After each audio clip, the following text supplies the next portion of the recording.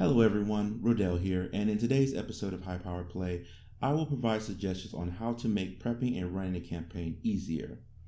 Advice will range from alternatives on how to determine NPC intimacies to simplified combat abilities for enemies without fundamentally changing the encounter rules. Tip number 1, make up intimacies as you go.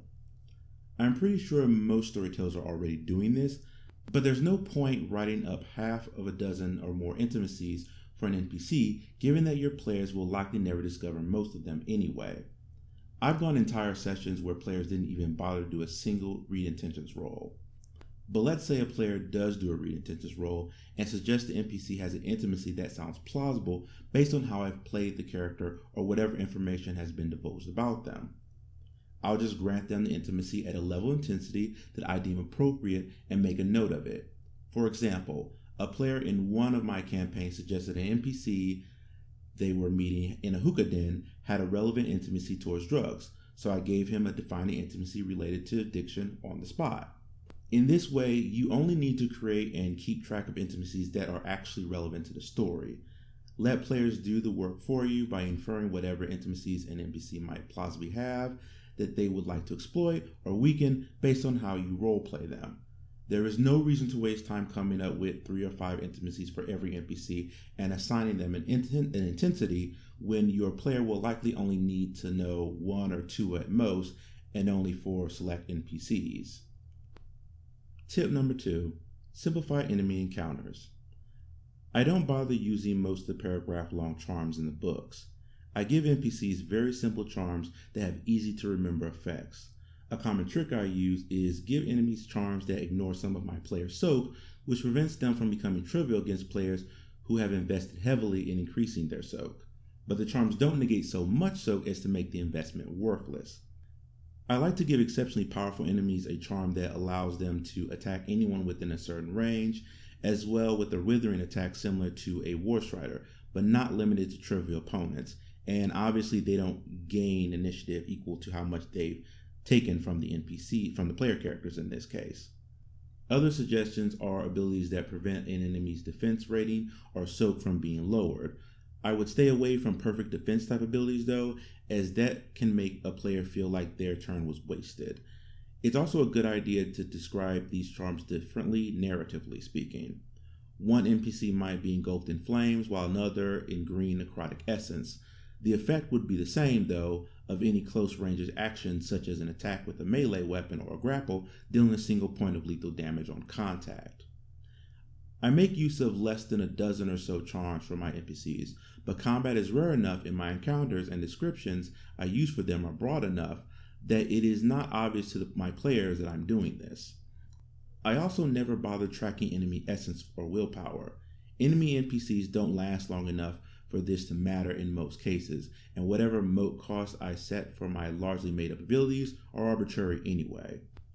While I do keep track of enemy health, I don't concern myself with dice penalties all the time unless the player specifically uses a charm to give an enemy penalties, and sometimes just declare an enemy dead if all players have exhausted their initiative but it has a few health levels left. Otherwise we end up spending another round with every player just building up initiative again, only for the first player to strike in the following round to finish the enemy off. Don't spend too much time trying to balance an encounter. Exalted isn't really set up with balance in mind, and the sooner you come to terms with that reality, the better off you and your players will be. I typically only use 1 or 2 enemy NPCs at a time, sometimes alongside a battle group. I may give the enemy NPC 2 initiative tracks if they have no assistance or just a battle group. Any more than that, and your players are waiting too long for their turn to come, especially if there are 5 or more players already. Tip number 3, let the players solve problems themselves. I tend to present players with a problem, but not necessarily a solution. I do this for several reasons.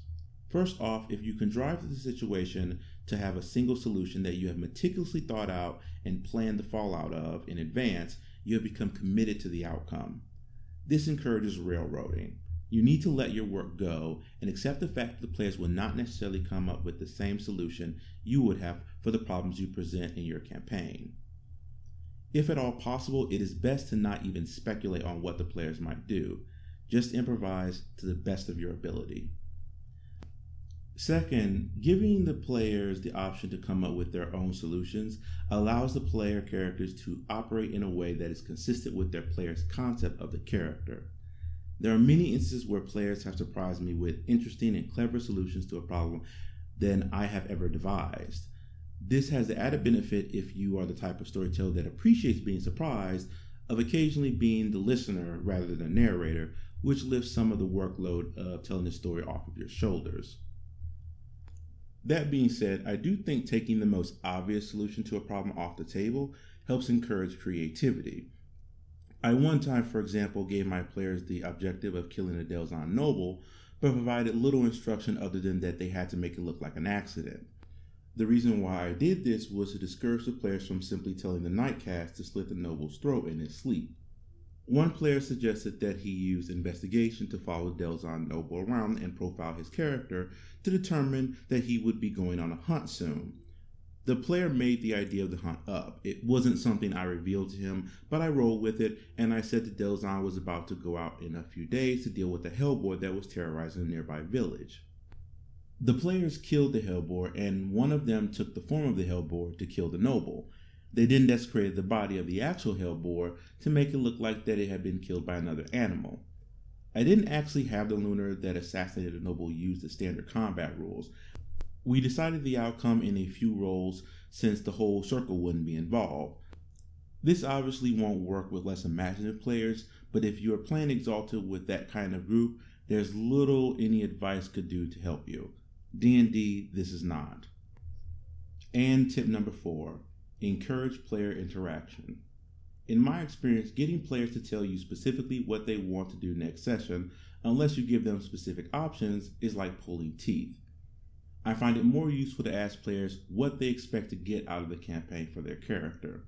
Assuming you handle it in a way that they like, it's hard to go wrong here. Remember that players are almost always more interested in their character than they are in your campaign. They want to tell their character story, not help you tell your campaign story. However awesome you think your campaign is, it's very unlikely that they will have as high opinion of it as you do. Engaging with the player's character concept will encourage more proactive play on their end, and they can actually take on the role of some of the narration. For example, if you take the circle back to a player character's hometown, let them describe the town and the people who live there. If they have a mentor, contacts, or followers that they might meet, have them describe these individuals as well. If you're not good at improv, request some of this information in advance. On a related note, you should always encourage your players to create characters that have a reason to be working together. It's easier to address every character's narrative arc if they overlap somewhat, as I demonstrated in the first episode of this podcast on campaign creation. This is technically the responsibility of the players more so than you, but you should make sure that the players follow through with this responsibility, however they decide to go about it. Make it clear to them that you will reject character concepts that are lone wolves or totally out of step from what would be expected out of a given type of campaign.